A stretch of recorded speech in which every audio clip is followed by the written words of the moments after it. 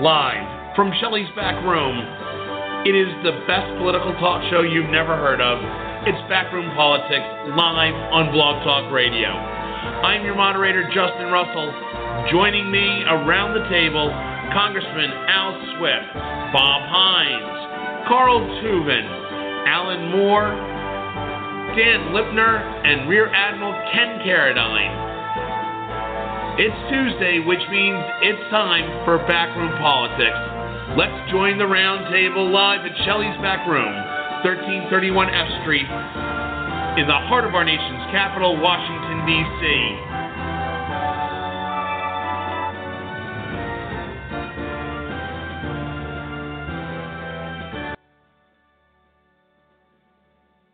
The best local talk show you've never heard of.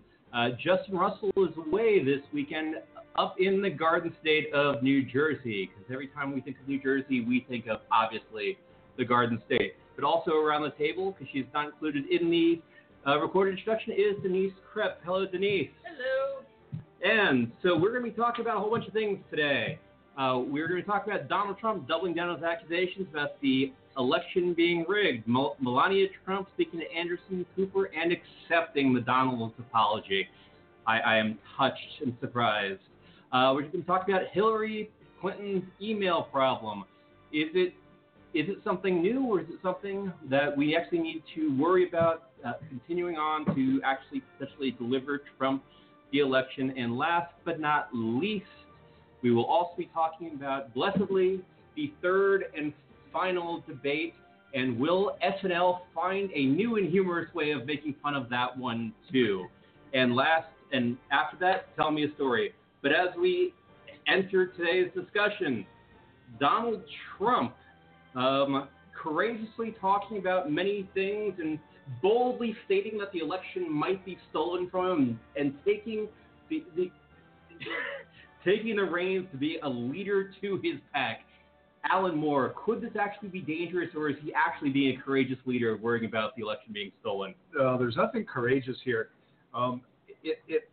You don't know whether to laugh, because it is so outside the realm of the institutions of government that have served us so well for more than 200 years, or to cry because he is attempting to undercut public reliance on acceptance of the entire electoral process.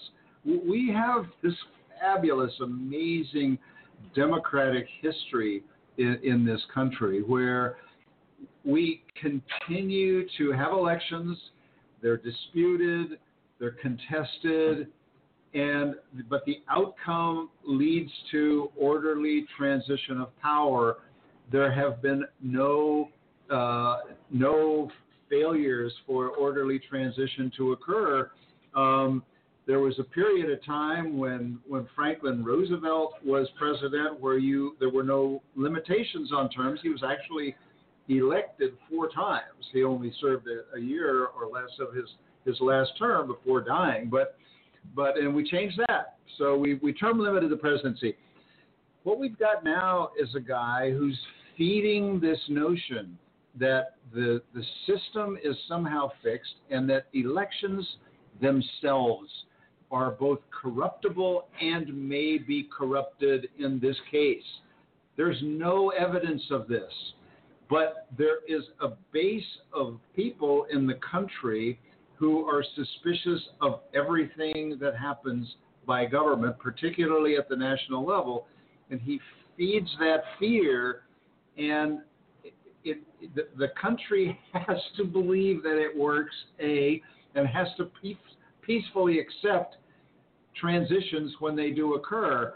To not accept is undermining the whole notion of what America is, and to potentially revolt against a result you don't like has potential dangerous ramifications to the physical health of people. It is really outrageous. I mean, part of it is so absurd that you want to laugh, but the fundamental part for me is to be horrified and distressed by it. Congressman Swift, you've actually been elected to office and obviously had to steal elections to do it. And you, outside of the Beltway elite, tell us how Trump is actually right, or is he actually wrong? Well, he's clearly wrong. One of the things that I wanted to ask the people that think that there's going to steal elections, or for that matter, are so opposed to certain election reforms because they think it will lead to stealing elections. How do they think it would happen? How would you do it? How would you go about stealing this election? The fact is that in those instances in our historical past where some of the big city machines at the turn of the century were pretty corrupt, but they always stole it from inside the courthouse. They had people inside who could hide ballots and create ballots and do things like that. You can't do that now, or at least there aren't any organizations like the organizations they had in Philadelphia and New York and Chicago and so forth. If you wanted to steal this election, I would defy anybody to come up with a way you could do it.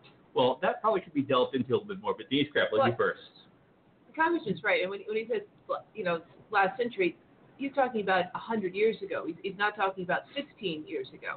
And that was the day before electronics and before you had people with Twitter and Facebook and phones. There's no way. I mean, if somebody was to try to lift a box, everybody's watching. Where's that box going? If anybody's touching the machine, who's touching the machine? You're going to have a lot of people watching. How is the machine being touched? And they're doing that because they're concerned about each other. What troubles me about the references to Chicago and Philadelphia is those are cities that are heavily minority. And so while Donald Trump is saying in one hand, to the African American community, you should vote for me because I'm going to look out for you. At the same time, he's also saying to the African American community, I don't trust you. I think you're going to steal the vote. So it seems to be a very mixed message and a horrific message at that. And I'd like to add one other thing.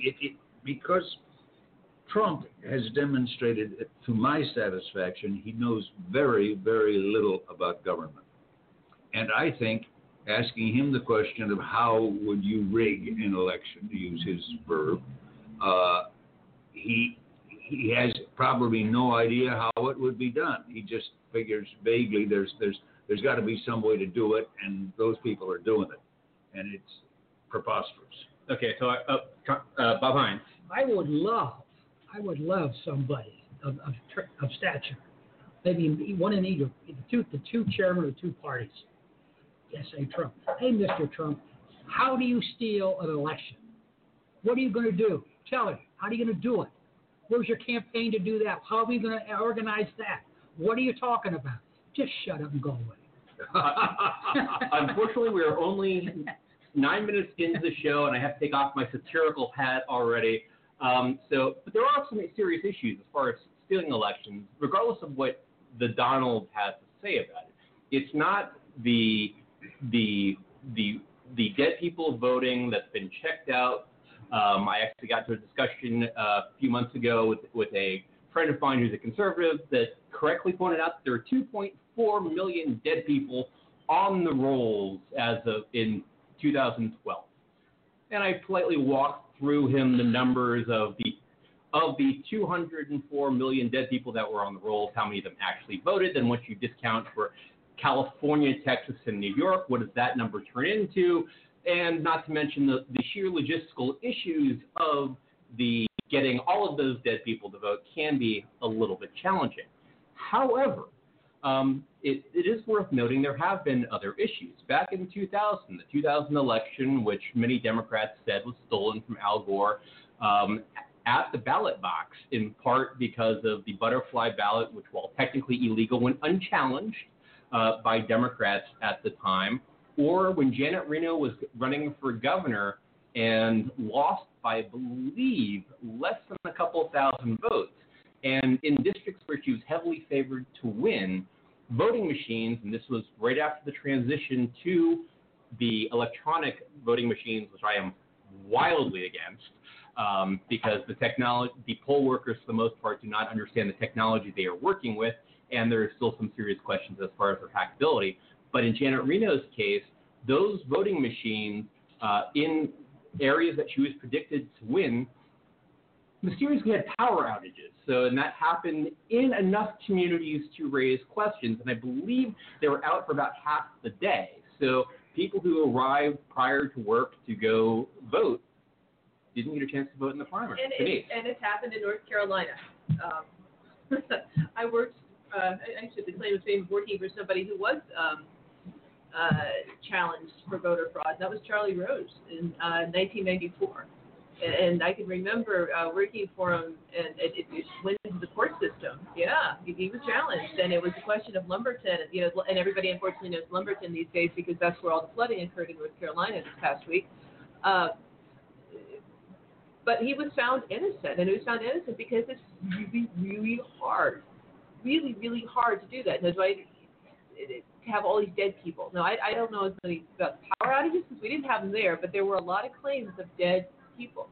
And not only dead people, but there were also some racism questions involved in that challenge in the 94 because the individuals who were being going after were African American. We had a lot of white people saying it was the African Americans who stole the election, which is why I'm concerned about what Trump is saying because it reminds me of the charges against Charlie. Well, that's the irony of what Trump is doing, right? Because he's, in essence, suggesting ways to steal the election that are impossible, whereas things like voter intimidation or undercounting in minority areas where we expect him to lose are actually the ways that gets done. But Alan, you had a comment.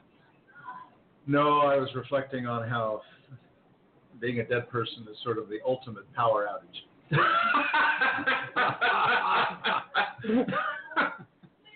I think the thing, the concern that Trump's comments about certain cities, you should go down, you should watch, cheating is going to occur,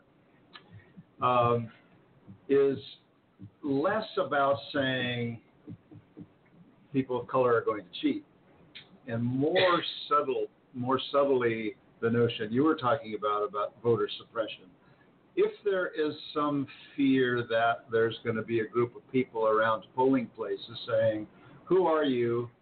How do we know you actually live here? Can I see some identification? Not that that's not illegal outside of a polling place.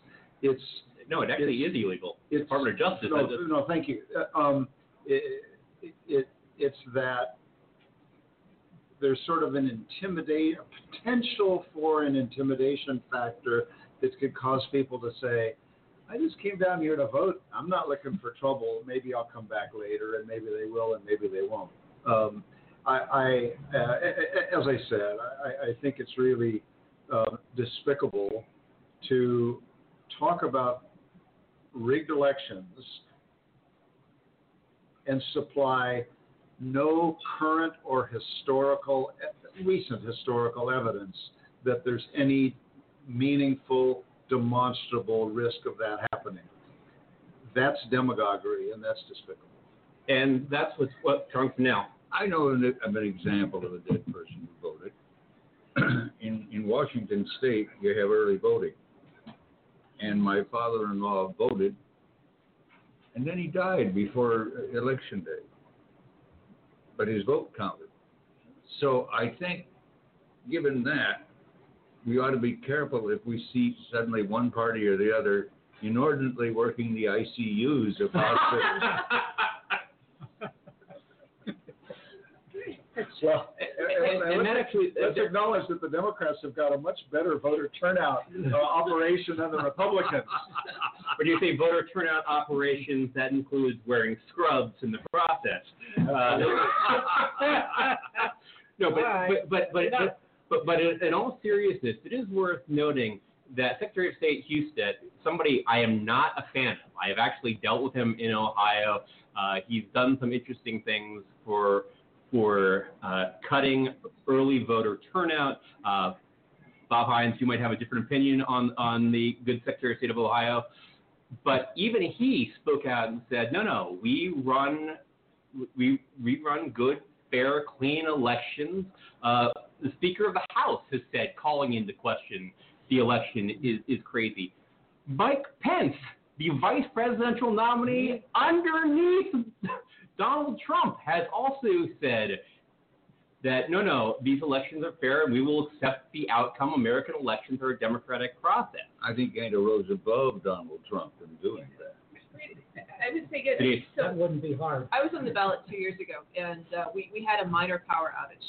And I spent the entire day shaking hands. Please vote for me. Please vote for me. Somebody came out and said, "Hey, the voting machine was broken." So I quickly went in and said, "Voting machine broken?" They said, "Yes." I said, "How fast are you going to fix it?" And they said, "We don't know." So I was getting on the phone. I was tweeting. I was with the Board of Elections. It was, "What are you guys doing?" And I bring that up because that is what's going to happen in 3 weeks if there is something going on. People are going to tweet about it. They're going to retweet it. They're going to comment about it. And that's why I know that you cannot do something as nefarious and as dastardly as Trump is talking about, because I saw firsthand what happened 2 years ago, and it's going to happen this year as well. I mean, again, not going to happen. But Denise, isn't that part of the catch? I mean, I've done voter protection. I've been in boiler room operations on at least 4 or 5 different campaigns. And the whole setup is designed to catch just those issues.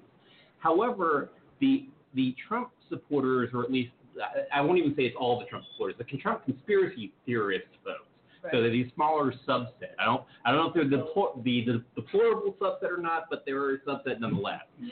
Those folks have the ability to make a mountain out of a molehill.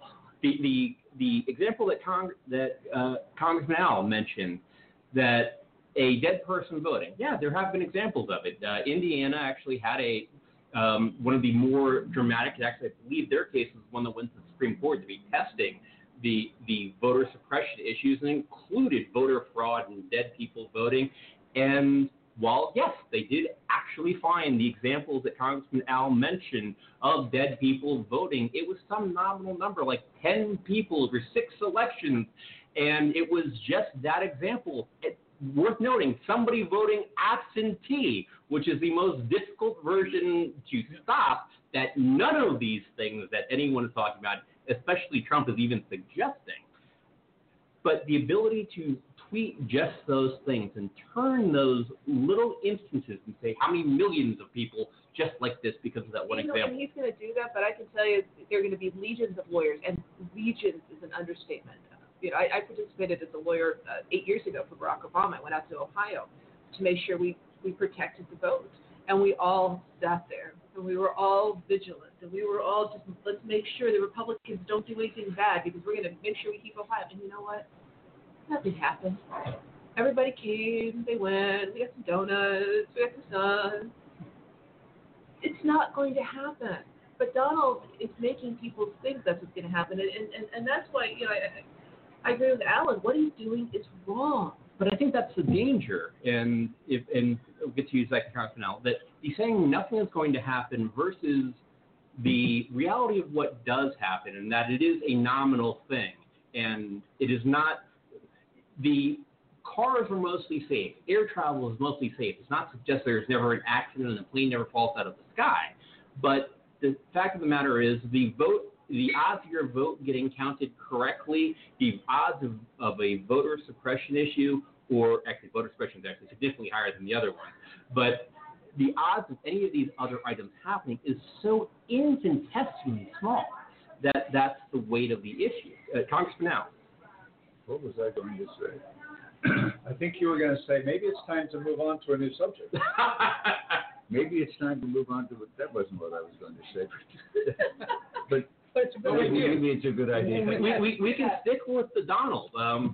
From the last debate, and I will, again, go to a world that I would never normally go to. Charles Krauthammer actually said, and for those of you who don't know who Charles Krauthammer is, he's a conservative columnist, very conservative columnist. Extremely. So he is not a liberal friend nor a friend of the Clintons by any stretch of the imagination. Came out and said one of the most troubling things from the last debate was Donald Trump threatening Secretary of State Clinton with prosecution. Alan Moore, what are your thoughts? Well, it's just one more of the disgusting things that a desperate, clawing Donald Trump seems inclined to do. Look, he's way behind. His chances of catching up and actually being elected are shrinking rapidly, and he has almost no chance. It would be tempting to say no chance, but that would be stupid. Weird things happen in the world, but he has almost no chance of victory. So he's thrashing around, trashing everybody. He has returned to the Crooked Hillary moniker, which never did him any favor, just because it's one of his gross and disgusting nicknames. Which he's used on other cases. Which he uses throughout the primaries. And now he's saying, just to try to get attention and sort of feed the beast of his own supporters, which seem to be shrinking, that, hey, you think she's a crook? I think she's a crook. I think that her sins are worse than Watergate. That she should be, that capital punishment should be invoked. There's all sorts of crazy stuff out there that he is now trying to play to, and basically what he's doing, it seems to me, and what Krauthammer said, and I totally agree with this, is that this again is anti-American, anti-democratic, anti-American history. We don't throw opposition politicians into jail as a punishment for them losing an election. Now, he's not the first who suggested there should be a special prosecutor for Hillary Clinton. That is a different matter. But he's talking, and I'm not saying that's a good idea. I'm just saying that he was basically going to be prosecutor, judge, and jury with a decision that she should be locked up. That's fundamentally wrong. We don't do that to fellow citizens. He's done it before. He did it with the so-called Central Park Five, the group of 5 teenagers who were wrong tense. He's still presently doing it. Well, he did it in a big way back in the 80s, or was it 90s? Anyway, when this horrible incident occurred, and these boys were railroaded into a confession, and they were in jail about 8 years, and finally, the true perpetrator, identified through DNA and his own confessions, was discovered, and these 5 kids who lost 8 years of their lives were released and given collectively something like $40 million by the city of New York. And Donald Trump even last week said, "Yeah, they confessed. I think they were guilty." This guy is unhinged, and it is so depressing to watch him desperately try to find some way to grab onto a victory, even as the polls show it is steadily slipping away. One person's unhinged, another person's bold and decisive leadership. But Congressman Al. There is one thing about what he's doing that does disturb me, and that is in terms of having a real effect. I think Alan makes a very good case that the probability is that he's going to mess things up, but it's not going to make any substantive difference. But ginning up his true believers worries me, because it seems to me that he's telling them, go to the polls, watch the polls. What if they decide they're going to beat up somebody who they think is doing? What if they decide any crazy thing that comes to their mind because Donald Trump told them to do so? I think that's dangerous. I would tend to agree. And for people who need a little reminder on the history, though, thankfully, the Obama administration has been had less of this than some people may have expected. However, it is worth noting that when Obama accepted the nomination, a couple of white supremacists were actually arrested on the ground in Denver with some high-caliber weaponry intending to take out the then Democratic nominee, Barack Obama. During Bill Clinton's presidency, we had the bombing of the federal building in Oklahoma City. We had the Branch Davidians. We had Waco. We had Waco. We had a gentleman open up fire with an AK-47 outside of the White House. Some bullets actually did land within the White House proper. And most importantly, a anti-tax gentleman literally flew an airplane into the White House. It was a small airplane, but an airplane nonetheless. All of this stuff actually happened, and it was all fueled by some of this anti-government rhetoric in part. Well, and I will remind everyone that just a few days ago down in North Carolina, a Republican office was firebombed in a heavily Democratic county. We don't know who did that. My guess is one deranged person, maybe two or three, possibly a Democrat who hates Trump, possibly an independent who hates Trump, possibly a Republican who thought, hey, maybe we could get some sympathy for Trump if we firebomb this place. I think the point is that when you incite people to riot, to use force, there are people out there who will do so. The right maybe has a majority. It seems to have more of those crazies than the left, but the left has got some too. And with that note, we'll go to break, but also include the Democrats in that same county held a GoFundMe project to raise $10,000 to reopen that office. Worth noting, and they raised the money, I believe, in less than 2 hours. But with that, we will go to break.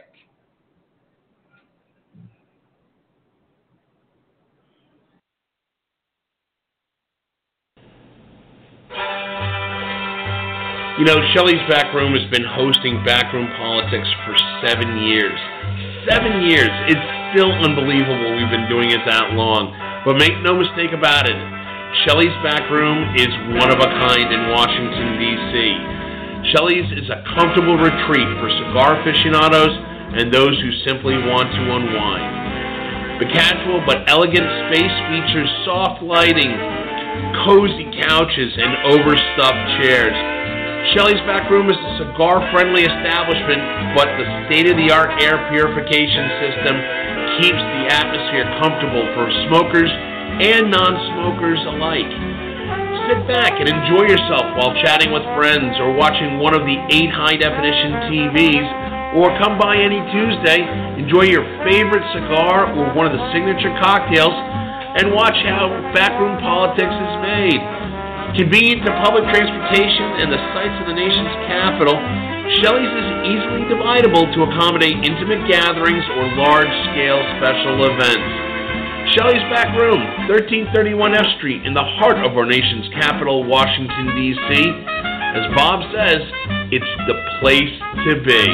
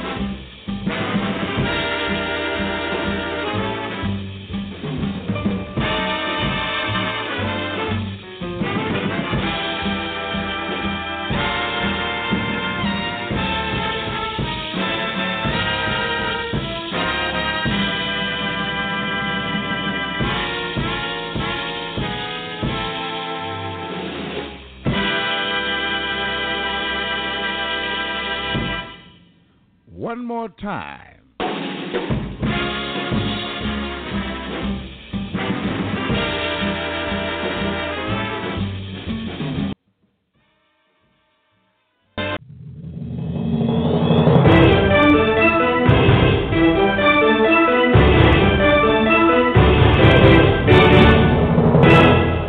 This is Backroom Politics.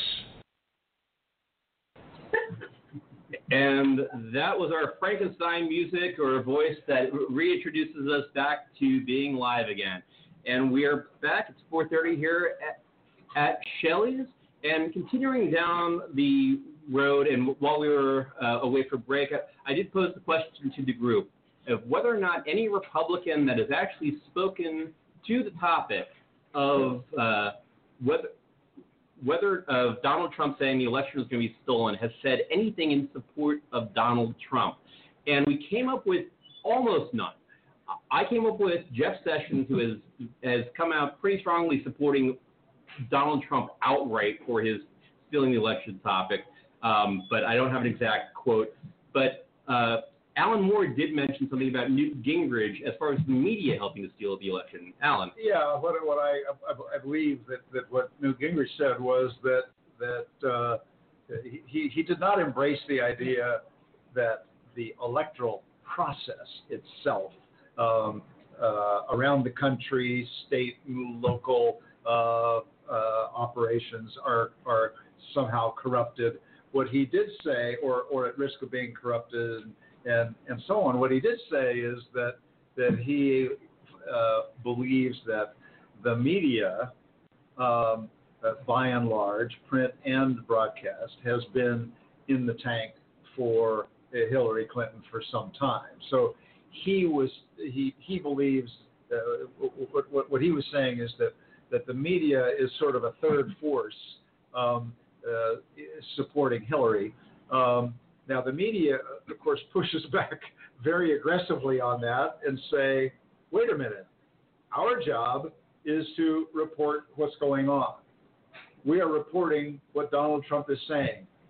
People who are op-ed editorialist types will comment on how correct that is. But mostly the major news organizations are simply saying, here's the latest thing Trump has said. Unfortunately for Trump, some of the stuff much of what he is saying now, especially in this desperate period, is so outlandish and so over the top and so offensive to so many that the media is at risk of being blamed for doing its job, which is to report what is going on out there. Now, having said that, let's not pretend that reporters aren't human beings with opinions, inclinations, preferences, and the reason there is a Fox News is because some pretty smart people concluded that the pre-existing print and broadcast media out there had a, if you will, Democrat tint to it. Liberal. Fair enough, a liberal, a progressive, as they like to say, because they don't like to acknowledge the reality of being liberals. And so some smart guys at Fox conclude, I think there might be a marketplace for some different perspectives that, in our mind, are underrepresented in cable television. They were not underrepresented in radio, but they were definitely underrepresented in cable television. And that doesn't mean that everything that comes out of MSNBC has a liberal or Democratic leaning to it, nor does it mean that everything that comes out of Fox News has a right-wing tint. But there's clearly a different emphasis, different types of people. Now, if you're Donald Trump, and you have not just offended a lot of liberals and Democrats, progressives, if you will, but a lot of independents and a fair number of Republicans. What the hell do you expect?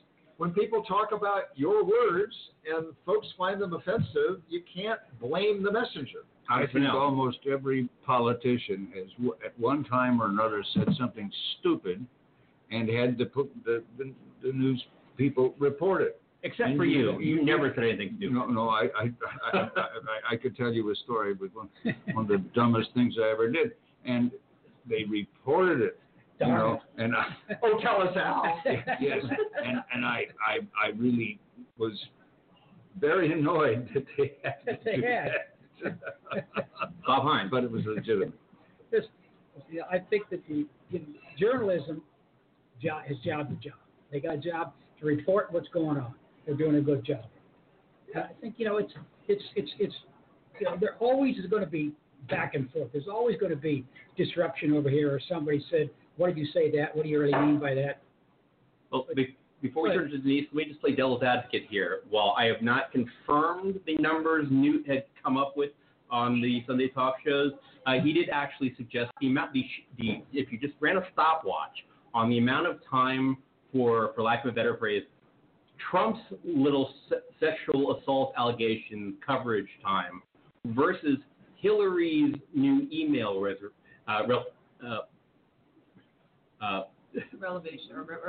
Revelations. That's the word I'm looking for. That the Trump allegations have received significantly more time than the Hillary email. They're more outrageous. But it's more outrageous. Sexual activity may be different than political activity. Well, and the way we keep and so it may be more newsworthy. Some things. Okay, that's a worthy question because that is a human question. The newsworthy if you're on one side of the aisle or the other. The thing that's attacking your opponent is obviously more newsworthy to you than that which is attacking your person, Denise. Geez, if only Donald hadn't said, "I don't sexually assault women. I'm just a nice little old Boy Scout who, keeps his hands to himself." If only he had just said that, but no, Donald had to say what he said. So he opened the door. So I have no sympathy for him. And he should have expected this because, my God, he did it. So if he doesn't remember it, well, shame on him for not remembering it. Well, he allegedly did it. He didn't. Well, I have to say, it's been, if you look at the Washington Post today, it was amazing the number of stories, and they're over and over and over again the same pattern. Donald's great. Going clear back to the primaries, he started doing things that were bringing this kind of coverage to him. Yeah. And he had plenty of time to stop it. He could see the effect it was having. It was negative. It was not good. And he could have stopped it.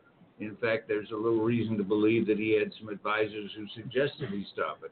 But he can't stop himself from saying things that are outrageous enough that they are going to be big time in the media. Including one of the women that he allegedly sexually assaulted was not attractive enough, or he alluded to was not attractive enough to be sexually assaulted. Why don't you truly go for the female vote, Donald? There's a real winning argument to win over the ladies.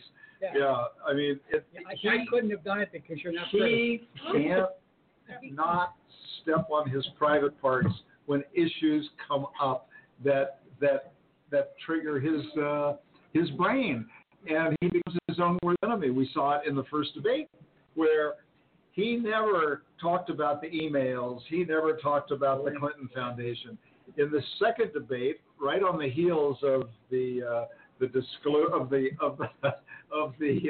unfortunate for him, and even more so for Billy Bush, exchange that they had 11 years ago in their youth, in their respective youth, when Donald Trump was only 60. No, he was only 50. He wasn't even 60 yet. He was only 59. 59. When he was talking, as his wife said, and trying to defend him, she said, sometimes at home I feel like there's two little boys there, our 10-year-old and Donald. That was one of the most truthful comments that came out of her interview. And he can't get out of his way. In the second debate, he at least brought up a little bit of email stuff. Still nothing on the Clinton Foundation. We'll probably talk later about tomorrow's debate, but that is still an area ripe for conversation. But he so takes the bait that Hillary, and we'll see how the moderator behaves tomorrow, Chris Wallace, that he may still go down this path of rigged elections and anger and charges and lock her up and miss the big targets.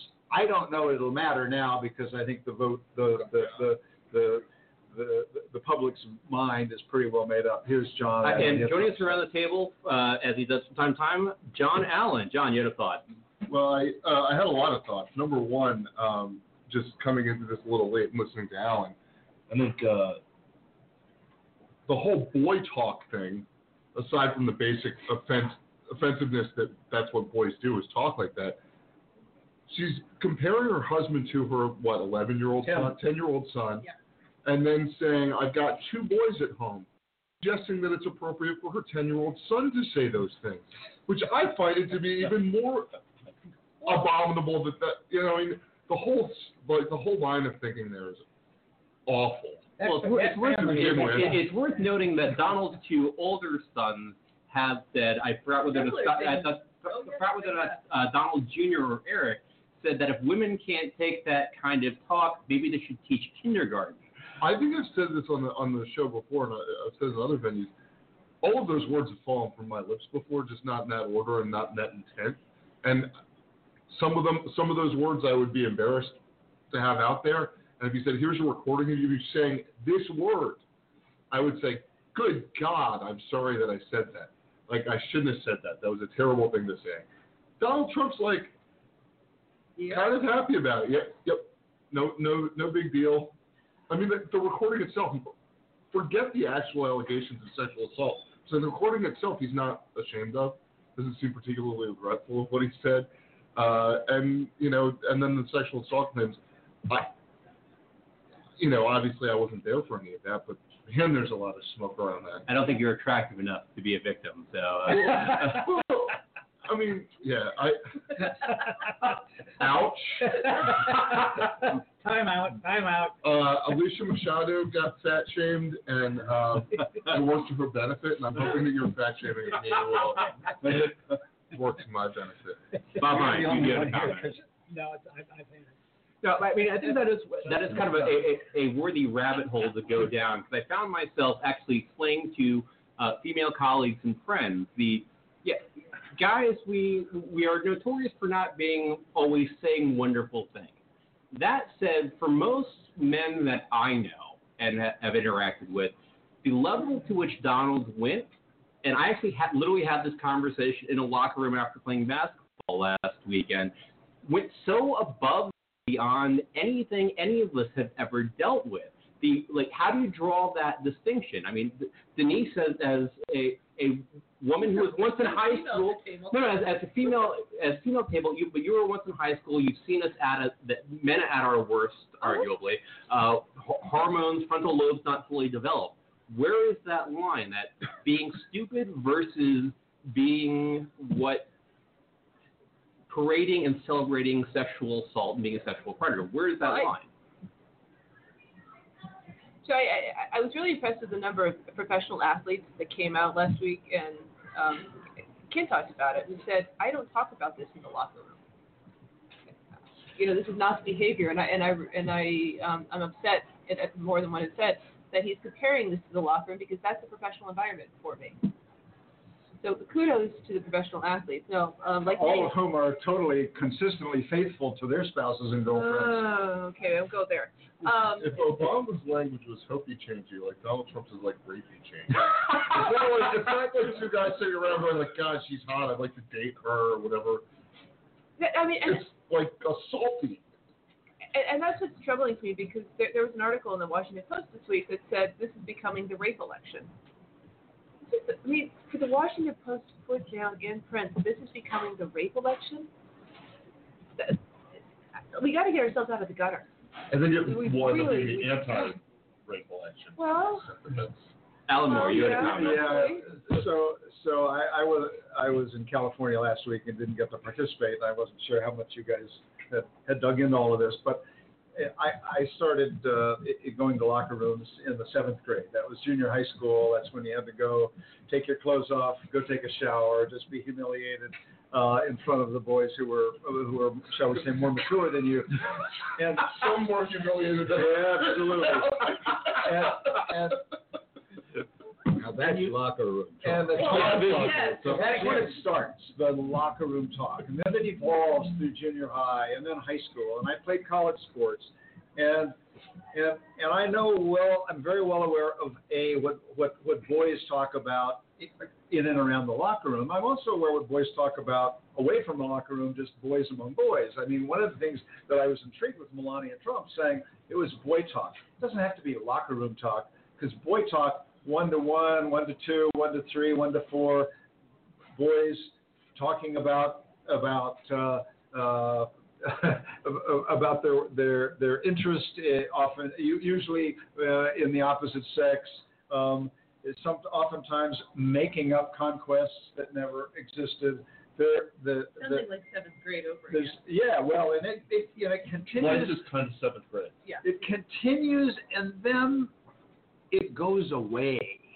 So when you get into your 20s, maybe some guys that are out in a bar and get have a few beers and admire some person, maybe in inappropriate ways. They may talk in ways that reflect their eighth grade brain. And then they get to their 30s and they get married and they move on and they get to their 40s and they get to their 50s and there comes a time when then they get where they forget all that stuff is in the deep past. It becomes ancient history. And I think that even though you find the Trump defenders saying, well, 11 years ago, comments from 11 years ago, well, this was 11 years ago. Yeah, when he was 59 years old. Guys who are of an age, stop talking like that. Billy Bush was, I think, in his 30s then, and of course his career is on a whole new trajectory. We'll see what happens to him. But this boy talk for most boys, most males, comes to an end when the guys are in their 20s, and if not 20s, by mid-30s. It's just, and when you have families and children and so on, this guy never got past it. Now, what he talked about was not just, it was ironic. He talked about his failed attempts to seduce a married woman. Now, why a guy would want to talk about his failure, especially if you're Donald Trump, what that to me was everything he says from here on out is true, because this is not a guy who admits to failure. So he talks about his efforts and his failure, and then he says, but guess what I am able to do? I can grab and grab anywhere. I can kiss, and nobody cares because I'm a celebrity. You have to believe that he means that. And then when these women come forward and say, yep, Which is reflective of his entire platform and his entire personality, his entire life, which is, I'm rich, I'm famous, I can get away with screwing whoever I want, however I want, whenever I want. And it's also Denise. And let's add. Do you guys read the Ruth Marcus op-ed? I'm typing the Washington Post, but it really was excellent. You guys have read Ruth Marcus? Expand on that. Ruth Marcus writes a lot of op-eds, and apparently she had a similar type incident. It was not with Donald Trump, but it had happened very early on in her career. And she said she's only talked about it once, but it was something where it happened and she put it away, sort of like a lot of people did. But when Donald Trump's statement came back up, she thought about it and she decided to publish it and talk about it. And that's actually important right now, because what Donald did, a lot of other men did. And unfortunately, it's also raising a whole lot of questions of what was acceptable in the era of which Donald was growing up. It wasn't. It should have been, but it was. And now it's opening a lot of cans for a lot of women who are beginning to talk. And as a woman, I'm glad people are beginning to talk. I'm appalled that they're talking under these circumstances. But, hey, Donald, you opened something, and it's not going to be closed again. So I have two thoughts on that. One, even with the Billy Bush interview, that's probably far from the creepiest things that he said.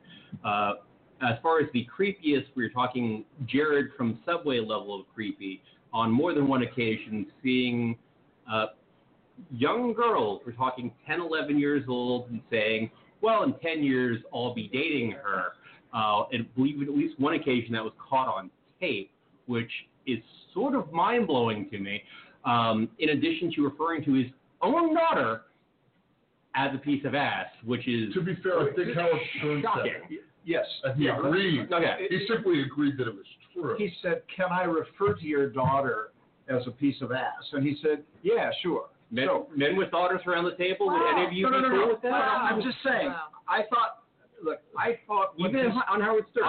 He'd be picking his ass up off the floor. Yeah, I Should be. thought what Should he be. said about his daughter was significantly more problematic than what he said to Billy Bush, okay? I was appalled by that. I've called other people's attention to that. I'm just trying to get the facts No, right. fair enough. He went on with Howard Stern, and since we're talking about it, and Howard Stern says, "Yeah, your daughter, I mean, she's voluptuous. Did she have a boob job?" And Trump says, no, she didn't. I would know. No, that's all real. She really is voluptuous. Nobody I have ever met have I heard talk about their own daughters that way. I've got daughters, I've got stepdaughters, I've got granddaughters, I mean, you name it. And I cannot possibly imagine talking about a daughter of all things, or a wife. I mean, it doesn't matter. I don't talk about women that way generally, but when it's your own child, your own flesh and blood, it creeps the hell out of me way more. Not that I liked his comments with Billy Bush as a 59-year-old or would ever want to defend them. It's just on a relative scale. It's far worse for this father to think about what he said about his own daughter. But nobody said anything when he actually said it. And that's part of the reason I bring up the whole thing with Ruth Marcus. Nobody said anything. Nobody said, "Hey, Donald, this is totally inappropriate. We're not putting you on the air." Nobody said Howard anything. Stern was feeding Well, it. I He was understand encouraging it. Howard Stern was feeding it, but at what point in time do we as a society need to look and say, you know what? The statements that were made in the 50s, 60s, 70s, 80s, 90s, and in the aughts were not appropriate. And we need to acknowledge that they weren't appropriate. And I think we've given a lot passes to a lot of people when we should have said they weren't appropriate. And I'll take the next step. I've had a lot of conversations with girlfriends this week about Bill Clinton. And it's because it comes up vis-a-vis what's going on with Trump. And the conversations we've been having is, well, should we re-examine what happened with Bill? Would we have accepted today what we accepted in the mid-90s? Oh, hold the Bill Clinton. We'll talk about that in the Hillary segment. But in addition to that, and I have to loop in both the comments about women, and unfortunately, Admiral Ken is not on the show today. But I found myself in the conversations with folks surprised by what the hook was from the communities that were affected. So Admiral Ken, African American, retired Navy admiral, and I forgot what the full extent of what Donald Trump's incredible comments about the African American community were. And I remember thinking to myself, well, this is what the real issue was. And I was wrong by what the offense was. And the offense was taken by middle-class African Americans suggesting that their neighborhoods were in shambles, their houses were on fire, they were going to get killed, they had no job. With women, I also thought I understood where the actual anger was, and not to suggest anything that Donald had said was correct, but I was surprised that the real anger and the real frustration was when he said I was a billionaire and I was powerful and they could just do this. And that's what I was most surprised by. And I wasn't surprised by Donald. I was surprised that I got it wrong. Denise, you want to chime in on this? Bob. But the arrogance of that is just astounding to me. I find that so offensive. But isn't that also the arrogance? Yes. I mean, that an attitude that gets you to be able to say something like that in public is just beyond me.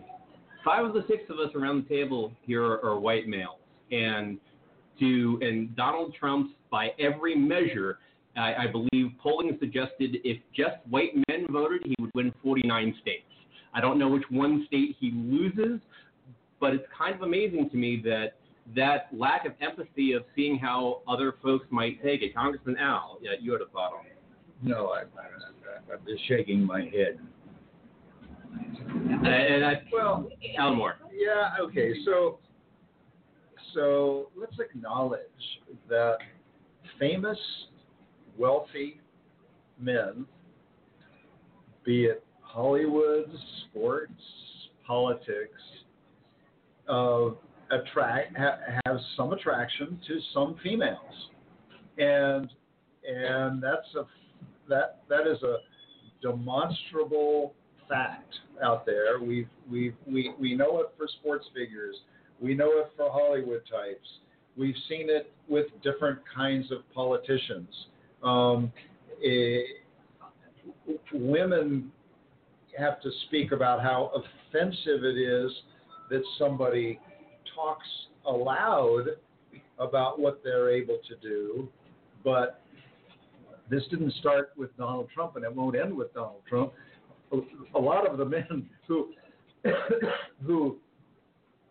find women attracted to them take all sorts of advantage.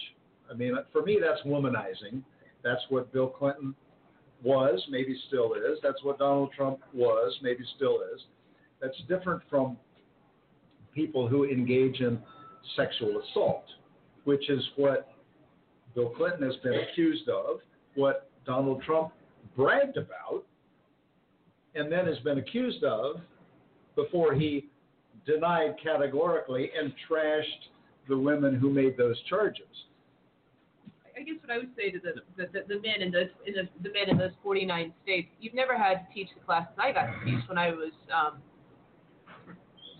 in the military, and afterwards we would pull young lieutenants aside and say, don't be in a room by yourself. Keep the doors open. Don't touch the guys. Don't do any of these things. And so I had to do that because there were men in the workplace that I was in who thought like Donald Trump and thought they could behave like Donald Trump. It's not appropriate. It's not right. We as women covered up a lot of stuff, and we did that to protect ourselves, to protect our families, and to protect our jobs. I mean, you had the People reporter who did the same thing. And but guys, you got to think about this, and we've got to start having a more open conversation about what's going on. And with that comment, we will go to break. It's 5 o'clock. We'll be ordering our drinks, and we will be coming back to this topic and bring in the past Bill Clinton accusations and whether or not that has any bearings after the break.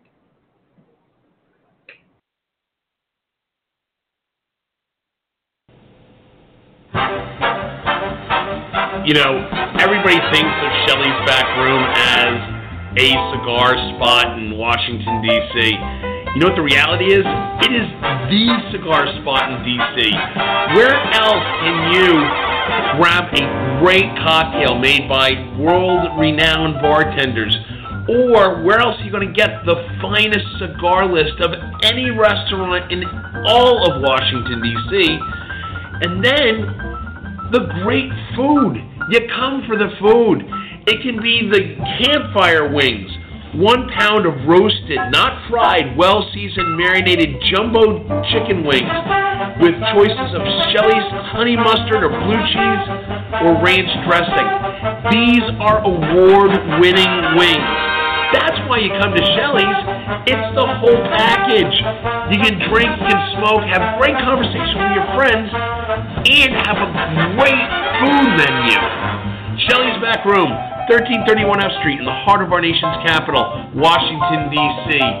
You know what? It is the place to be.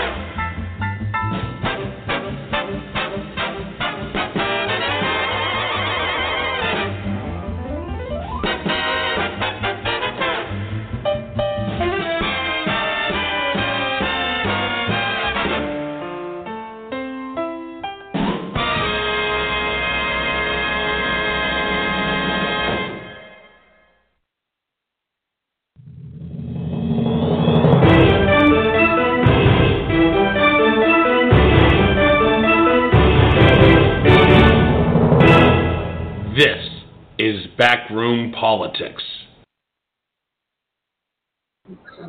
And we are back. We've ordered our drinks. We've lit our cigars. Some of us lit our cigars a little earlier. But in the world of Donald Trump rhetoric, we would be remiss if we did not include a conversation about Bill Clinton's past indiscretions and how that would affect the campaign.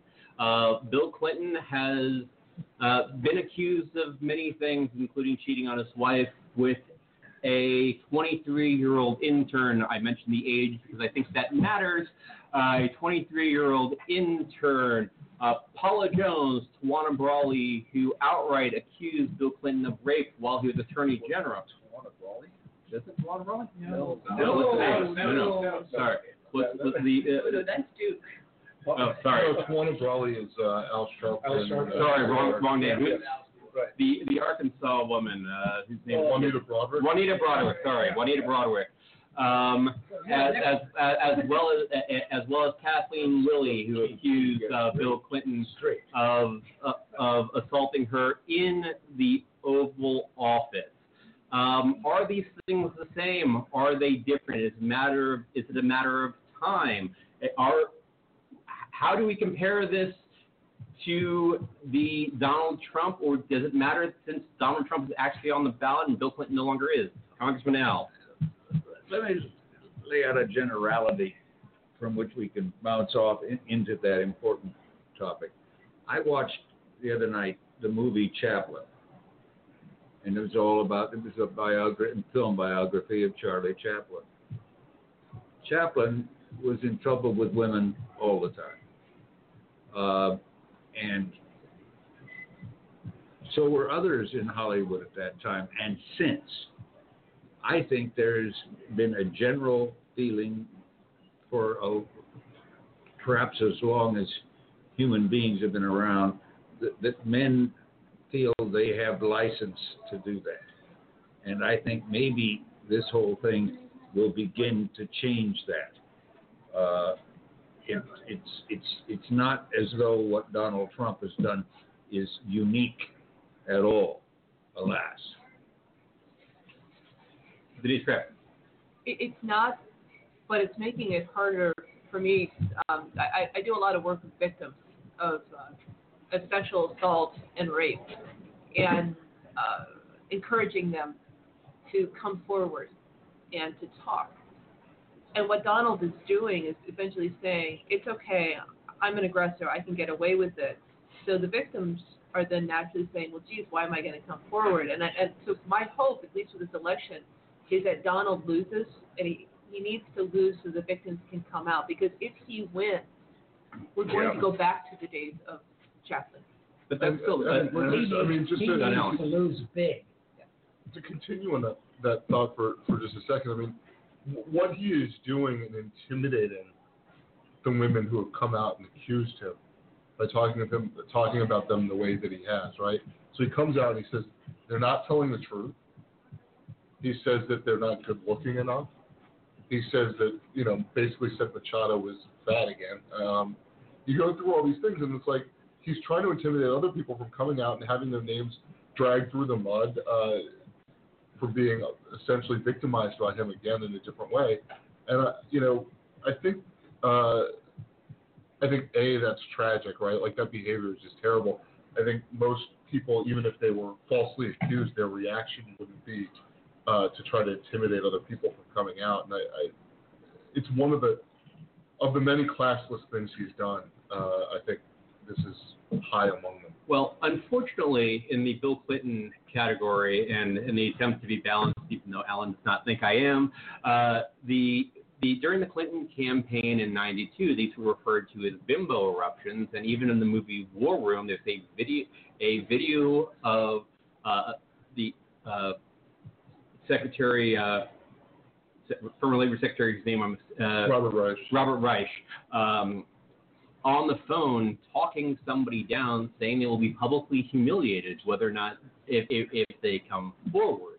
I mean, is it the same kind of thing? Yeah. In fact, I believe it was James Carville who said that you get Paula Jones by dragging $100 bill for a trailer park. I think it was only at 20. A $20. I'm sorry, $20. I think it was a $100 bill to my recollection. Let's just say it's not regardless. he used more than once. Yeah, he did. And you know what? We should have called it that, but we didn't. And we, as collectively as a society, we didn't. And shame on us for not doing that. I'm not going to say I'm patting us on the back today because we're calling Donald Trump on this. But we have to address, if I say fully address what happened vis-a-vis Bill Clinton. Because if we don't, then the victims, and there have been many, are going to say, well, some people get covered up, but some people don't. But do you visit the sins of the husband on the way, Alan Moore? Well, so I think there's two things. Let's not pretend that nothing has happened in the last 15 to 20 years. A lot has happened, and in a positive way, in that women have continued to crush men in colleges of in institutions of higher learning, in the workforce. They're stretching their wings. They're catching up. They're not putting up with all the stuff that they used to. Now, it's very hard to generalize. There's differences in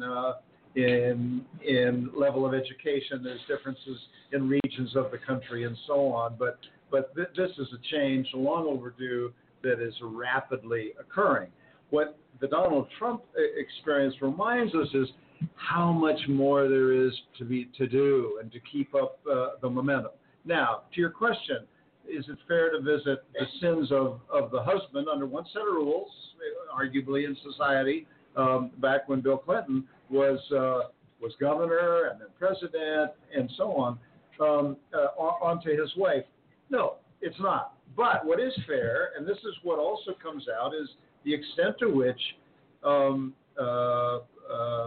Hillary Clinton was his participant, a knowing participant. There's a difference between knowing and not knowing. There's a difference between willful ignorance and so on. And she was lied to by her husband, and that was very painful. She's talked about that on occasion. She's written a little bit about that. The charge from a couple of those who accused Bill Clinton of doing more than womanizing and, in fact, assaulting them is that in at least a couple of instances, she was his partner in intimidating those women. I'm not saying that's true, but that is a very big deal if that did, in fact, occur. The other issue that she suffers from is that there are a lot of women, Democrats and Republicans and independents, who despise Hillary Clinton. One of the reasons some of them despise her is the fact that she was willing to put up with her husband's infidelities and bad behavior. I'm not saying that that's how I feel. I'm simply saying that there's an undercurrent of there's a lot of women who really powerfully dislike her for various reasons, one of which is that she stood by this man who so publicly humiliated her. John Allen. I think that we're getting back to a place where we are blaming women for the bad, and in some cases potentially criminal actions of men. Whether we're talking about, if Hillary Clinton went out and intimidated these women, there's something wrong with that. But in a morality play that involves a husband, a wife, and a mistress, or somebody who was sexually assaulted, or there was something out there, there's a level of actual morality and and a societal sort of morality put to it. But basically, the mistress is seen as the worst, right? And then we generally see the husband as the second worst, and then we generally see the wife as sort of held up in some pedestal because she was cheated on. Yeah, but this line of argument is that the wife who was victimized in the first place, maybe not victimized as much as somebody who was allegedly sexually assaulted, but also victimized, is then she's in a position where she's got no win, right? No good choice. Does she defend her husband, the person she's married to, who's insisting that it didn't happen the way that it was said? And if she's going to defend him, how far does she defend him? Does she leave her husband? Does she take the other woman's side against her husband? None of these are good choices. All of them make the woman in question look bad in terms of like how society judges her. And what we end up doing, however we do it, in all these situations, we end up blaming women for what men originally did. Did he cut them? Congressman Al. I agree with you in the sense that the women we're blaming women again, but the reason so many women are concerned right now is because there are a couple of key things in play. There is legislation that Senator Gillibrand is probably going to introduce again next year, talking about sexual assault in the military, and whether or not Hillary's views and what she has gone through will influence her support or maybe not support for Senator Gillibrand's legislation. And that legislation is it's a game changer. So you have that part right there. You have what's going on right now with the Department of Education and the letters they have been sending out to a lot of schools saying, guess what? You have not been doing what you should be doing. Will Hillary Clinton follow through with that? And then I want to go back to Senator Gillibrand, who announced up at Kings Point today that all of the military schools should be subject to Title IX, and they should actually be subject to the Department of Education rules that they're putting on the Harvards and the Yales and everybody else. Those are important things, and that's part of the reason why what Alan is talking about is important, because we need Hillary there. Let's face it, Donald would be devastating for victims, but we need a Hillary to fully understand, and that's what's going on through the mind of a lot of women of, does she understand? Has she, and how does she view some of these issues? And until some of those issues are fully answered, you're going to have a lot of questions. Congressman Al, last comment, then we move on to the email. All right. I think that probably it would be very interesting to ask, I'm not going to, but ask the men around this table what their sex education was and how that differed from what their sisters may have had as sex education. My mother, who handled sex education in my family, because my father was a very bashful man, she warned me against women who might take advantage of me and lead me down the road. She told me about did you ignore her? About and that would be Guy Talk. and I think that the society really needs to, high school or freshmen in college, got all the guys together, all the freshmen together, and the coach came and told us about it. And essentially he said, there are two medicines that can take care of venereal disease, noacetol and what's the other one? Penicillin? No. I think he's pre-penicillin. They weren't saying, it was not a lecture on treating women properly. It was a way to keep getting gonorrhea, and implying that if you're going to do it, protect yourself, not you shouldn't do it. And I think that the education of males in our society is probably not helpful in trying to solve the problem we're talking about. Wait, I gotta add this. When I was in high school, they brought in people to do plays about AIDS, and they scared everyone to death. They were like, "Don't ever do it. If you take it out, if anybody takes it out, if anybody's naked, you're gonna die of AIDS." And they just like repeated this like year after year. And so by the time you're like 15, 16 years old, you're like, if I have sex, I'm gonna have AIDS, and then I'm gonna die. And have you avoided HIV? I have avoided HIV. There's great education for you then. But I did not avoid sex. And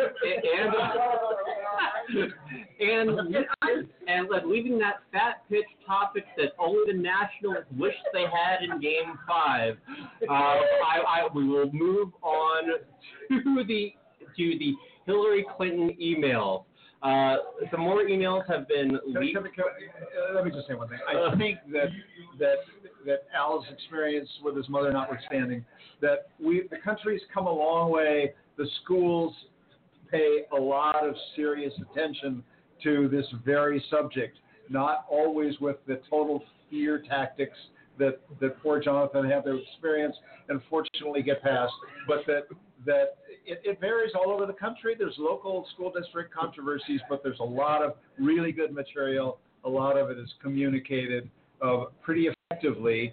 Doesn't mean that there's no more disease or no more unwanted pregnancies, which was the other thing your mother was worried about. We've come a long way, but we've got so much to do, and the ability to deal with the subject varies greatly, and families have to be a partner to what's going on in the school. That's all I have to say. Sorry. And we might have a question directed for Congressman Al. Think of Trump on term limits. I'm not actually fully. Kate Hallahan wrote in a question about Trump's on term limits. Can anyone expand on Trump on? She's telephoned it in from 10 feet away.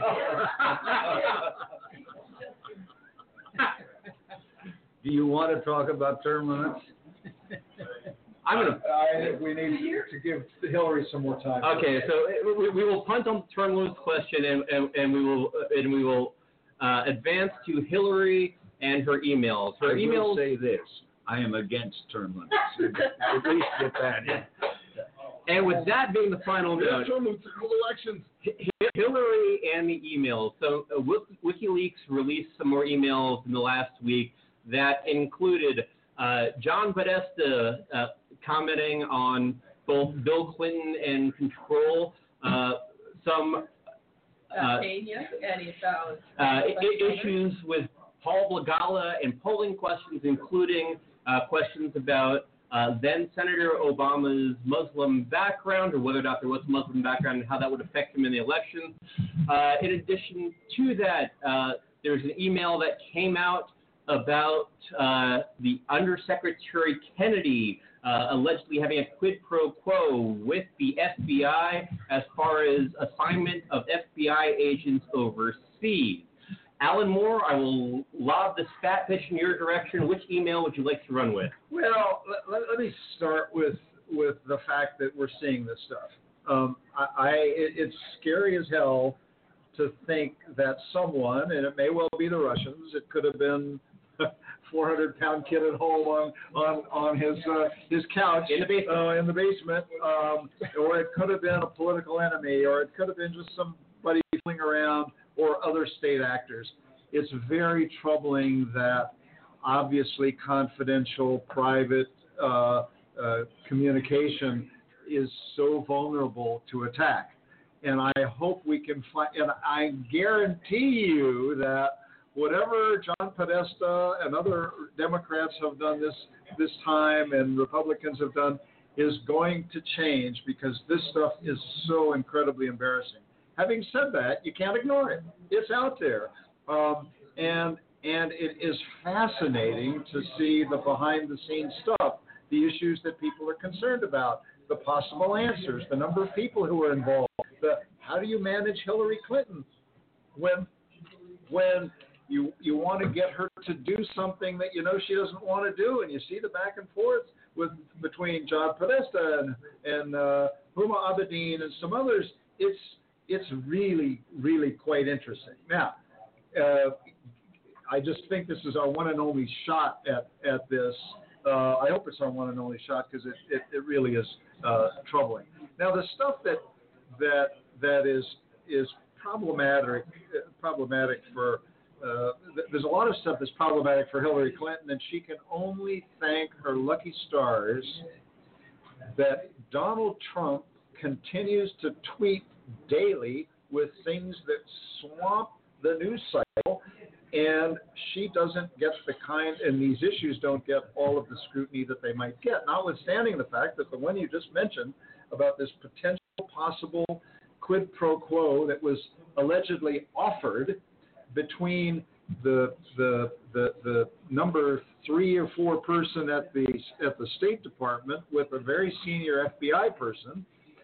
State Department was trying to convince FBI to not classify as secret a particular email. This is not a brand new issue for the State Department arguing about who classifies and how stuff gets classified. And not a new issue, meaning beyond the Clinton administration, beyond Clinton and beyond Clinton and Secretary of State. Crap scandal. This goes back for this is an ongoing, constant question. But what was interesting about this one, and it got it above the fold in today's Washington Post, is the fact that a couple of FBI people said that State was pushing on a particular email, that some FBI people apparently brought up this possibility of, maybe we would classify it the way you want, but, we've been really trying to get you, the State Department, to finance a few more FBI people in embassies in some particular countries, where normally the FBI doesn't participate. That was the alleged quid pro quo that was being discussed, and nothing ever came of either one. The classification wasn't changed, new money wasn't given, but the very fact that this conversation occurred is where the controversy is and what people are talking about. Congressman Al. But correct me if I'm wrong, and I frequently am.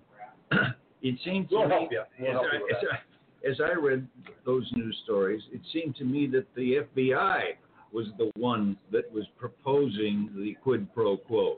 Yeah. Now, how is that Hillary Clinton's fault? It's not. Well, in the world of trying to be journalistic a bit, several of us around the table have been in government. How often does that kind of horse trading occur within government agencies, or was this a special thing with a presidential nominee, Denise? Well, I've done this horse trades before, but that's not what I would have horse traded for, nor do I think that was a horse trade that they would have entered into. I think this was a one-off, somebody thinking, hey, I got something, I want something, this will happen. No, this is a low-level functionary going off the reservation. There are horse trades that are made, but you don't do it like this. So I just John want to Allen. come in here with a baseball bat to the pinata. This is and I don't do this very often. This is a right-wing media creation of a story. Number one, a lot of writing, a lot of talk, a lot of Trump talk, a lot of Republican National Committee talk and Congress talk about a cover-up, about some sort of collusion between the State Department and the FBI because they're discussing the classification of these emails. Jason Chaffetz has actually said they should have hearings on this. Wait, that's insane. Every agency has its equities in what's classified and what's not. The State Department, the CIA, maybe the NSA, the Defense Department, all of these agencies, they disagree on what should be classified. As they're releasing all this stuff, they put together a task force, essentially, of all of these agencies representing their equities. They're going to disagree about it. By virtue of the fact that there are disagreements, they have meetings. That's not collusion. It's called government. Anybody who's worked in government before knows that there are interagency task forces to deal with issues that cross jurisdictional lines. So that's number one. Number two, in terms of quid pro quo, a couple things. Pat Kennedy at the State Department is extraordinarily transactional, right? People who have dealt with him know that he's extraordinarily transactional. It would not be surprising to me if he was not responding to things from the FBI for a variety of reasons, up to and including he was waiting for them to say something interesting to him. But, I mean, something of interest. If they have a conversation about doing one thing that's a favor for the FBI, and the FBI has a conversation with him about them doing a favor for him in the same conversation, and no one says in exchange for, there's no quid pro quo. There is nothing that suggests that government officials trading, horse trading like that is necessarily illegal. There's no personal benefit to these things. There's no bribery of a public official going on here. You basically have, as Denise said, some low-level functionary making the allegation that there was a discussion of a quid pro quo. The words of the person who said it, who may or may not understand what that means. And so I look at this and I'm like, this is insane. Now, if the FBI did this investigation and they thought, wow, Pat Kennedy at the State Department is really engaging in nefarious or illegal behavior, you would think they would be investigating that right now, and we would know about it, right? Like or maybe we wouldn't know about it and they'd be investigating Well, it. the FBI has said they're going to look into it. But Pat Kennedy, well, they kind of have to, because you've got two members of Congress jamming them on it. You've got Jason Chaffetz and Devin Nunes, and I know both these guys, and I like both these guys a lot, but they are a month out from an election, and they're trying to do as much damage as they possibly can to Hillary Clinton, not only for this election, but beyond this election. And you heard something from Paul Ryan yesterday, at least read it in a statement from him, the investigations will continue. What he's saying is, what we're investigating now, we're going to continue to investigate the new president on. That this will just continue to be an investigation of Hillary Clinton that started with Benghazi in 2012 all the way through 2020. That investigation was so successful in Benghazi, right? No, I mean, come on, guys. It turns out 4 Americans died.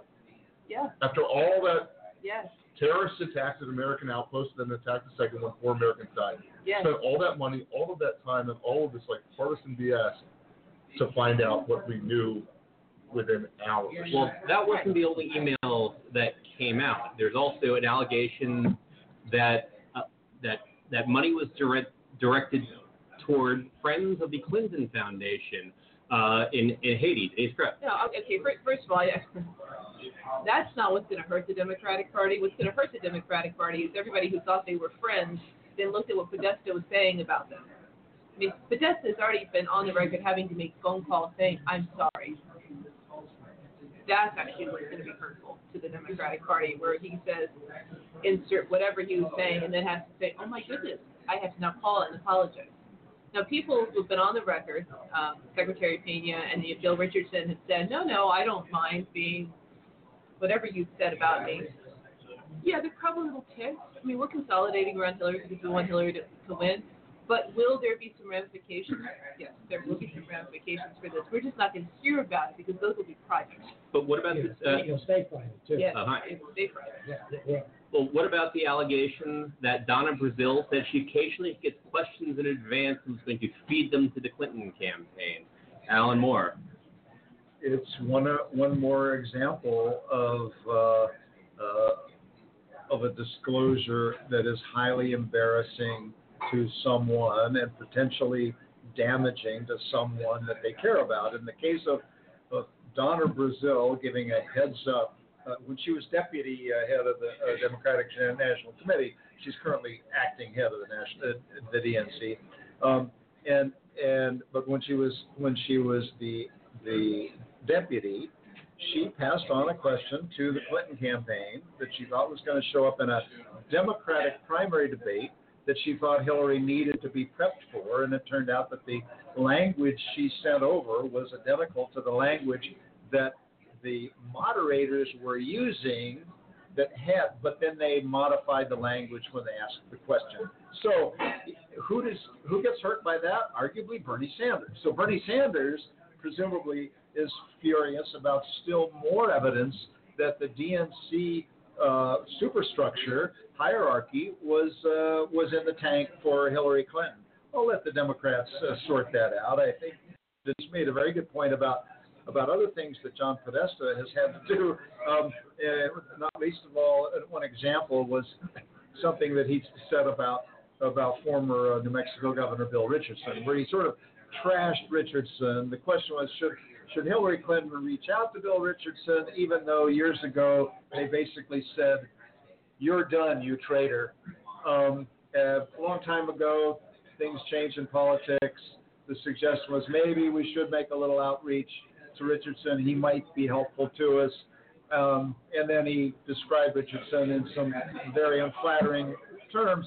Richardson had the good sense, which he does not always show, frankly, but he had the good sense in this case to say, I don't care what John Podesta said about me in an email. That doesn't bother me. People say things all the time, and he's my friend. I want to help Hillary Clinton, and that doesn't. Blog Talk Radio. But for Podesta, One of the few sensible things he's ever said. Thank you. Podesta has got tens of thousands of emails, each with many with these little mini landmines floating around that have to divert his attention and get all of the IT people to start thinking, what do we do next time? How do we stop this? How do we prevent this from from ever happening again. And so I think that we will continue to be titillated, if you will, by some of these things. Probably one of the most problematic for Hillary Clinton, and yet it's one that anybody who's been in politics understands what she meant, was when when it turned out that in a speech to, I don't think this was a Goldman Sachs speech. I think this was a speech to a trade association that basically said you have to have two positions. You have to have your sort of public position, then you have to have your private position. Those are the kinds of things she's going to have to explain, and they're very difficult to explain. And with that, we're going to our next break. We'll talk a little bit more about the emails because they're going to likely come up in the third debate, which is our last topic before Tell Me a Story. More when we come back. I certainly didn't want to go back.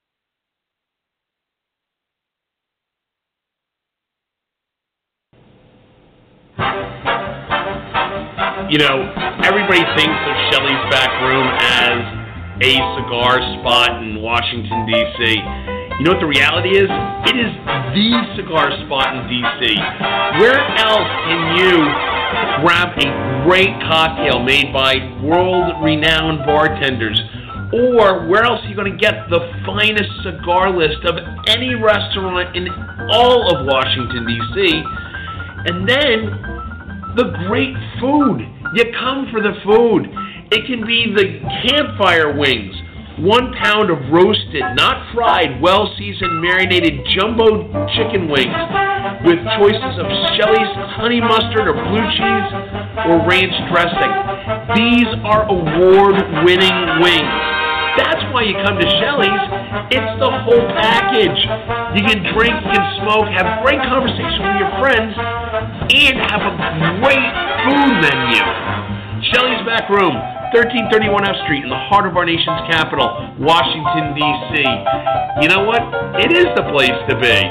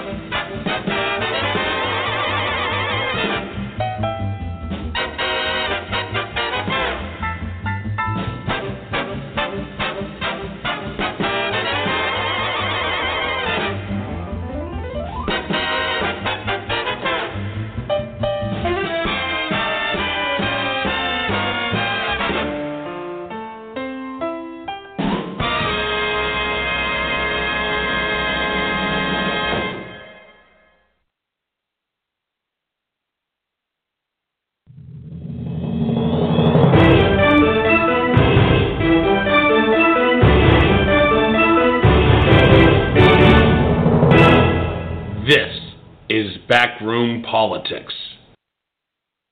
And I believe we are back. So continuing on the email theme, but one of the things that caught me was the Paul Begala email regarding the polling questions, including, and to be clear, it was not the Hillary Clinton campaign. It was a third-party Democratic group that was theoretically, arguably, testing questions, as most people who have been involved in politics will note that you do test both strengths and weaknesses of your candidate, which includes some of the most horrendous attacks that occur, in which case questioning Barack Obama's whether or not he had a Muslim background. But whether or not that would affect him adversely during the campaign. So the question is this off limits, or is this politics as usual? And this is the unfortunateness of seeing the sausage being made. Denise Trepp. It's going to hurt him, because this is what Trump has been talking about for the past two debates. Was he wasn't the first one that brought this up. It was the Democrats that brought this up. Now, again, God bless Trump. He's digging his own hole, and he keeps talking. But for that, there would be more focus on the Democrats and saying, you were the ones that raised this question, and you need to be the ones that need to address this. But again, thank you, Trump. Alan Moore. I'll pass. Pass. I'm finished with it. In a table full of politicos, everyone is passing on the polling question. So I will take moderator's privilege and just extend on this. There is something there as far as politics. Wait, you mean if we pass, we don't get to move to a new topic? No, we'll move to a new topic. We're going to close the topic.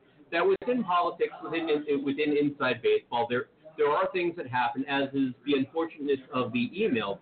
I mean, unfortunately, poor Colin Powell's emails were also hacked, in which he had rather insulting things to say about not just former Vice President Dick Cheney, but the entire Cheney family. Sometimes those things that find their way into writing are a bit different and not necessarily what you would wish said in public. That said, tomorrow we have our last presidential debate. What do we expect to see? Will the rhetoric be heightened? Will we actually get into an engaged discussion about real policy, how to handle the deficit, how to deal with refugee crises in Europe and from Syria? Will we be dealing with how you deal with Medicare and Social Security? Will these be the topics? Alan Moore. We will not be talking about those national issues, at least in any depth. We are going to continue, I think, Hillary may try. Donald Trump is incapable of going that way, two, personality-wise, and two, knowledge-wise. He doesn't know that stuff. He hasn't spent any time trying to figure out what about the deficit, what about Social Security, what about health care. He operates in this world of glittering generalities, and that is satisfactory to his base of 40 to 41% of the electorate. And unfortunately for Donald Trump, that compounded with his other self-inflicted wounds seems to me to be about where he's going to end up in the low 40s and is going to lose big. Now, having said that, I think what he's going to do in the debate is continue to prosecute the new lines of attack, and probably including the accusations about Bill Clinton. The sexual assault the conversation is not over. He will talk about email. He will talk about content. He will try to stir up the Bernie people. He will try to I think, say, you Sanders supporters now have ample evidence that the deck was stacked against you, and I hope when you're making up your mind about what you do, you'll look at somebody who would never stack the deck against you and will fight for you like Crooked Hillary will not. Crooked Hillary, will that phrase show up tomorrow? It has not showed up yet in one of these debates. It wouldn't surprise me if he goes there. He's been talking that way. He'll talk about the rigged election. I think that much of what we've talked about today is what he will likely try to talk about. Hillary Clinton will the last thing she wants to do is let him get under her skin and to engage on any of these things. I think she will try to stick to substance and focus on her policy prescriptions and ideas, and try to not engage on the sort of wild shots that Trump seems so likely to be shooting around the room. John Allen. I think you'll see Hillary Clinton go back to the bread and butter that you can bait. You don't want a guy with a nuclear code, so you can bait with a tweet. We saw President Obama say today that Donald Trump was whining. Who whines? Temperamental children. And I think Hillary Clinton said, and by the way, Obama said that over and over again today. I think that's the line that Hillary Clinton's going to pursue. There are basically 3 tracks that they've been on over the course of the past several months. One is that he's a poster boy for corporate excess.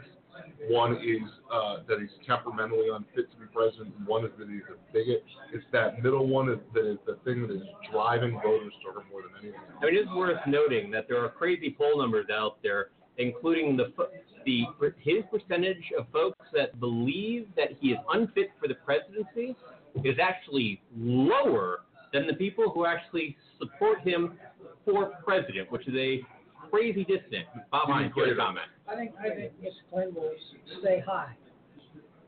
I think Clinton will stay high. She just try to be presidential, above the Hillary Burley. I think she will try to not denigrate anybody, just say, look, I don't want to get down the money with this stuff. I want to stay on the high road. That's all she needs to do, because Trump is just going to keep on jerking around, and the more he does it, the better it is for her. When the presidential debates started, we first heard about them on the radio, and then we heard, on television. And for the first time ever in my lifetime, in my parents' lifetime, and I'm pretty sure in my grandparents' lifetime, we're not letting our children watch this. We talked about last week where parents, turned on the second debate, realized what was about to happen, and sent their children to bed.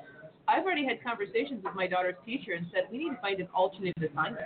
I mean, we have an entire generation of 6th, 7th, 8th, 9th, and 10th graders that are being told to go to bed so they don't have to watch Donald Trump. That should, in and of itself, be saying something. I'm thinking one thing we may hear from Hillary Clinton tomorrow is a comment like the one made by J.K. Rowling, the author of the Harry Potter books. She may cite her, or she may simply use a variation. J.K. Rowling said she issued a statement very critical of Donald Trump, and people said, she's British. What do we care what she says? And she came back with this wonderful response. She said, anytime a nuclear-armed country is considering putting a man with this temperament and knowledge in control of the nuclear weapons, the whole world needs to care. And I could see Hillary Clinton maybe citing her or making that comment that this is not just about America. This is the whole world is invested in this election. Congressman Now. It occurs to me when you ask what they are likely to do, I think probably there are a lot of people around Donald Trump that wished he would be able to discuss issues. He simply doesn't have the knowledge to do it.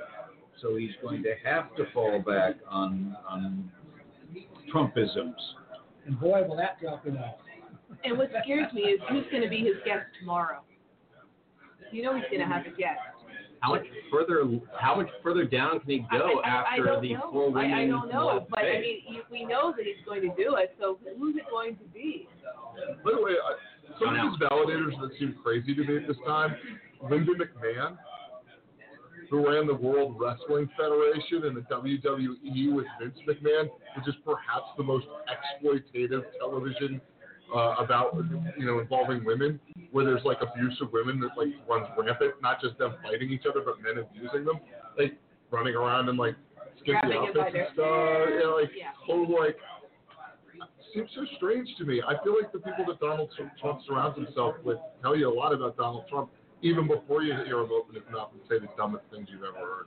Well, and what fascinates me is the number of people who say, well, I'm going to vote for Donald Trump because he will surround himself with people who will calm him down in that and see that he does right. I don't believe that because I don't think he'd want to do that. Well, I agree, but I'm trying to figure out what is the mental process for anybody who's watched this who would think that would be the case. I mean, You couldn't control Donald Trump with a taser and a chair. I mean, that's a WWE kind of reference. I mean, the chair especially. Right. Folding table, you know, But whatever. yeah, and even if you hit him on the head, you still couldn't contain him. Yeah. Yeah. It's rough. Donald Trump rough. Not winning this election. Landslide. Landslide. It would take a flood. It would take a Noah proportions flood for Hillary Clinton to lose the election at this point.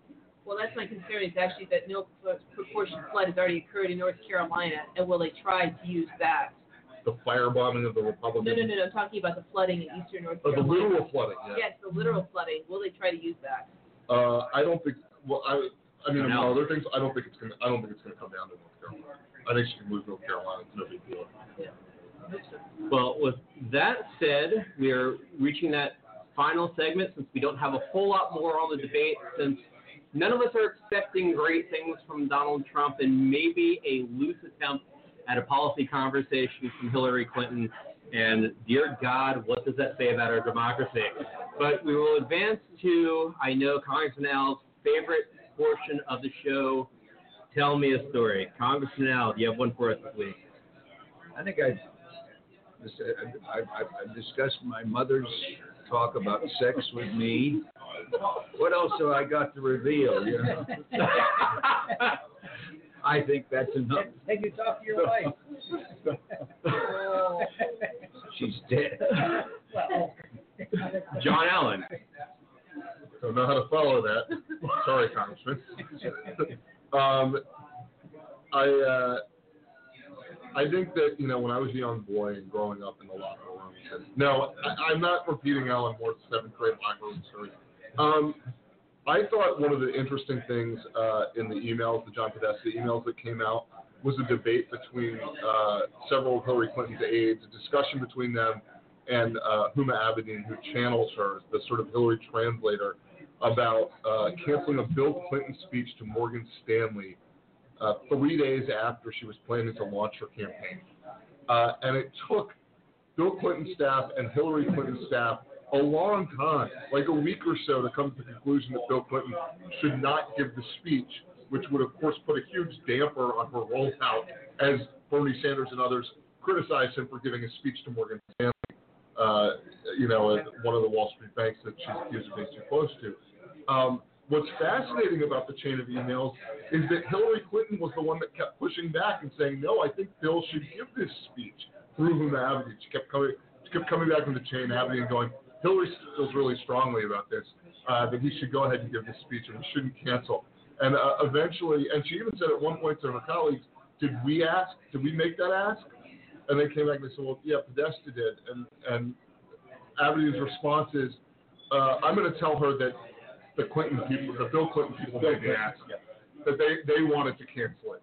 Because she would be furious that her own campaign had gotten her husband to cancel something.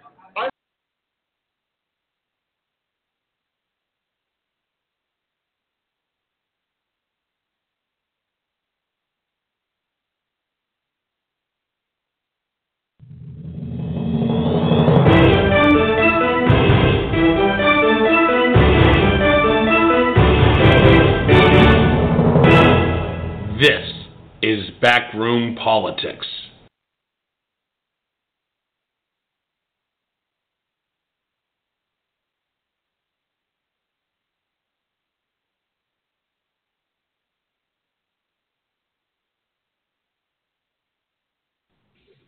Hey, this is moderator Justin Russell. We're having a little bit of technical difficulties out there in Washington, D.C. at Shelley's Back Room, but I did want to join in and close out the show. I've been acting as producer for this week here in New Jersey, doing other things political up in the Garden State. But that being said, on behalf of Congressman Al Swift, Bob Hines, Denise Krepp, Alan Moore, Dan Lipner, special thanks to our friend from The Hill and from Vox. We are going to say thank you to John Allen. We're going to be live next week from Shelley's Back Room, 1331 F Street, in the heart of our nation's capital, Washington, D.C. We will be back. I'm getting all kinds of stuff, and everything here says I'm still live. No, actually, I'm going to pull you back in, Dan. Hey, Dan Lipner, are you there? Nope, still no Dan Lipner. Anyway, that being said, you can follow us on our website, www.backroompolitics.com, or .org rather, backroompolitics.org. You can follow us on Twitter @BackroomPolitic. You can email your questions and your thoughts to me, Justin @BackroomPolitics.org. And I believe, I will double check with John Allen, but I believe that we, myself, Dan Lipner, and especially John Allen, will be on our friends at Sidewire covering the debate tomorrow night. But other than that, have a great week, America. Hope you'll check in with us next week where I will be back in the moderator's chair. Have a great week, America. We'll see you then.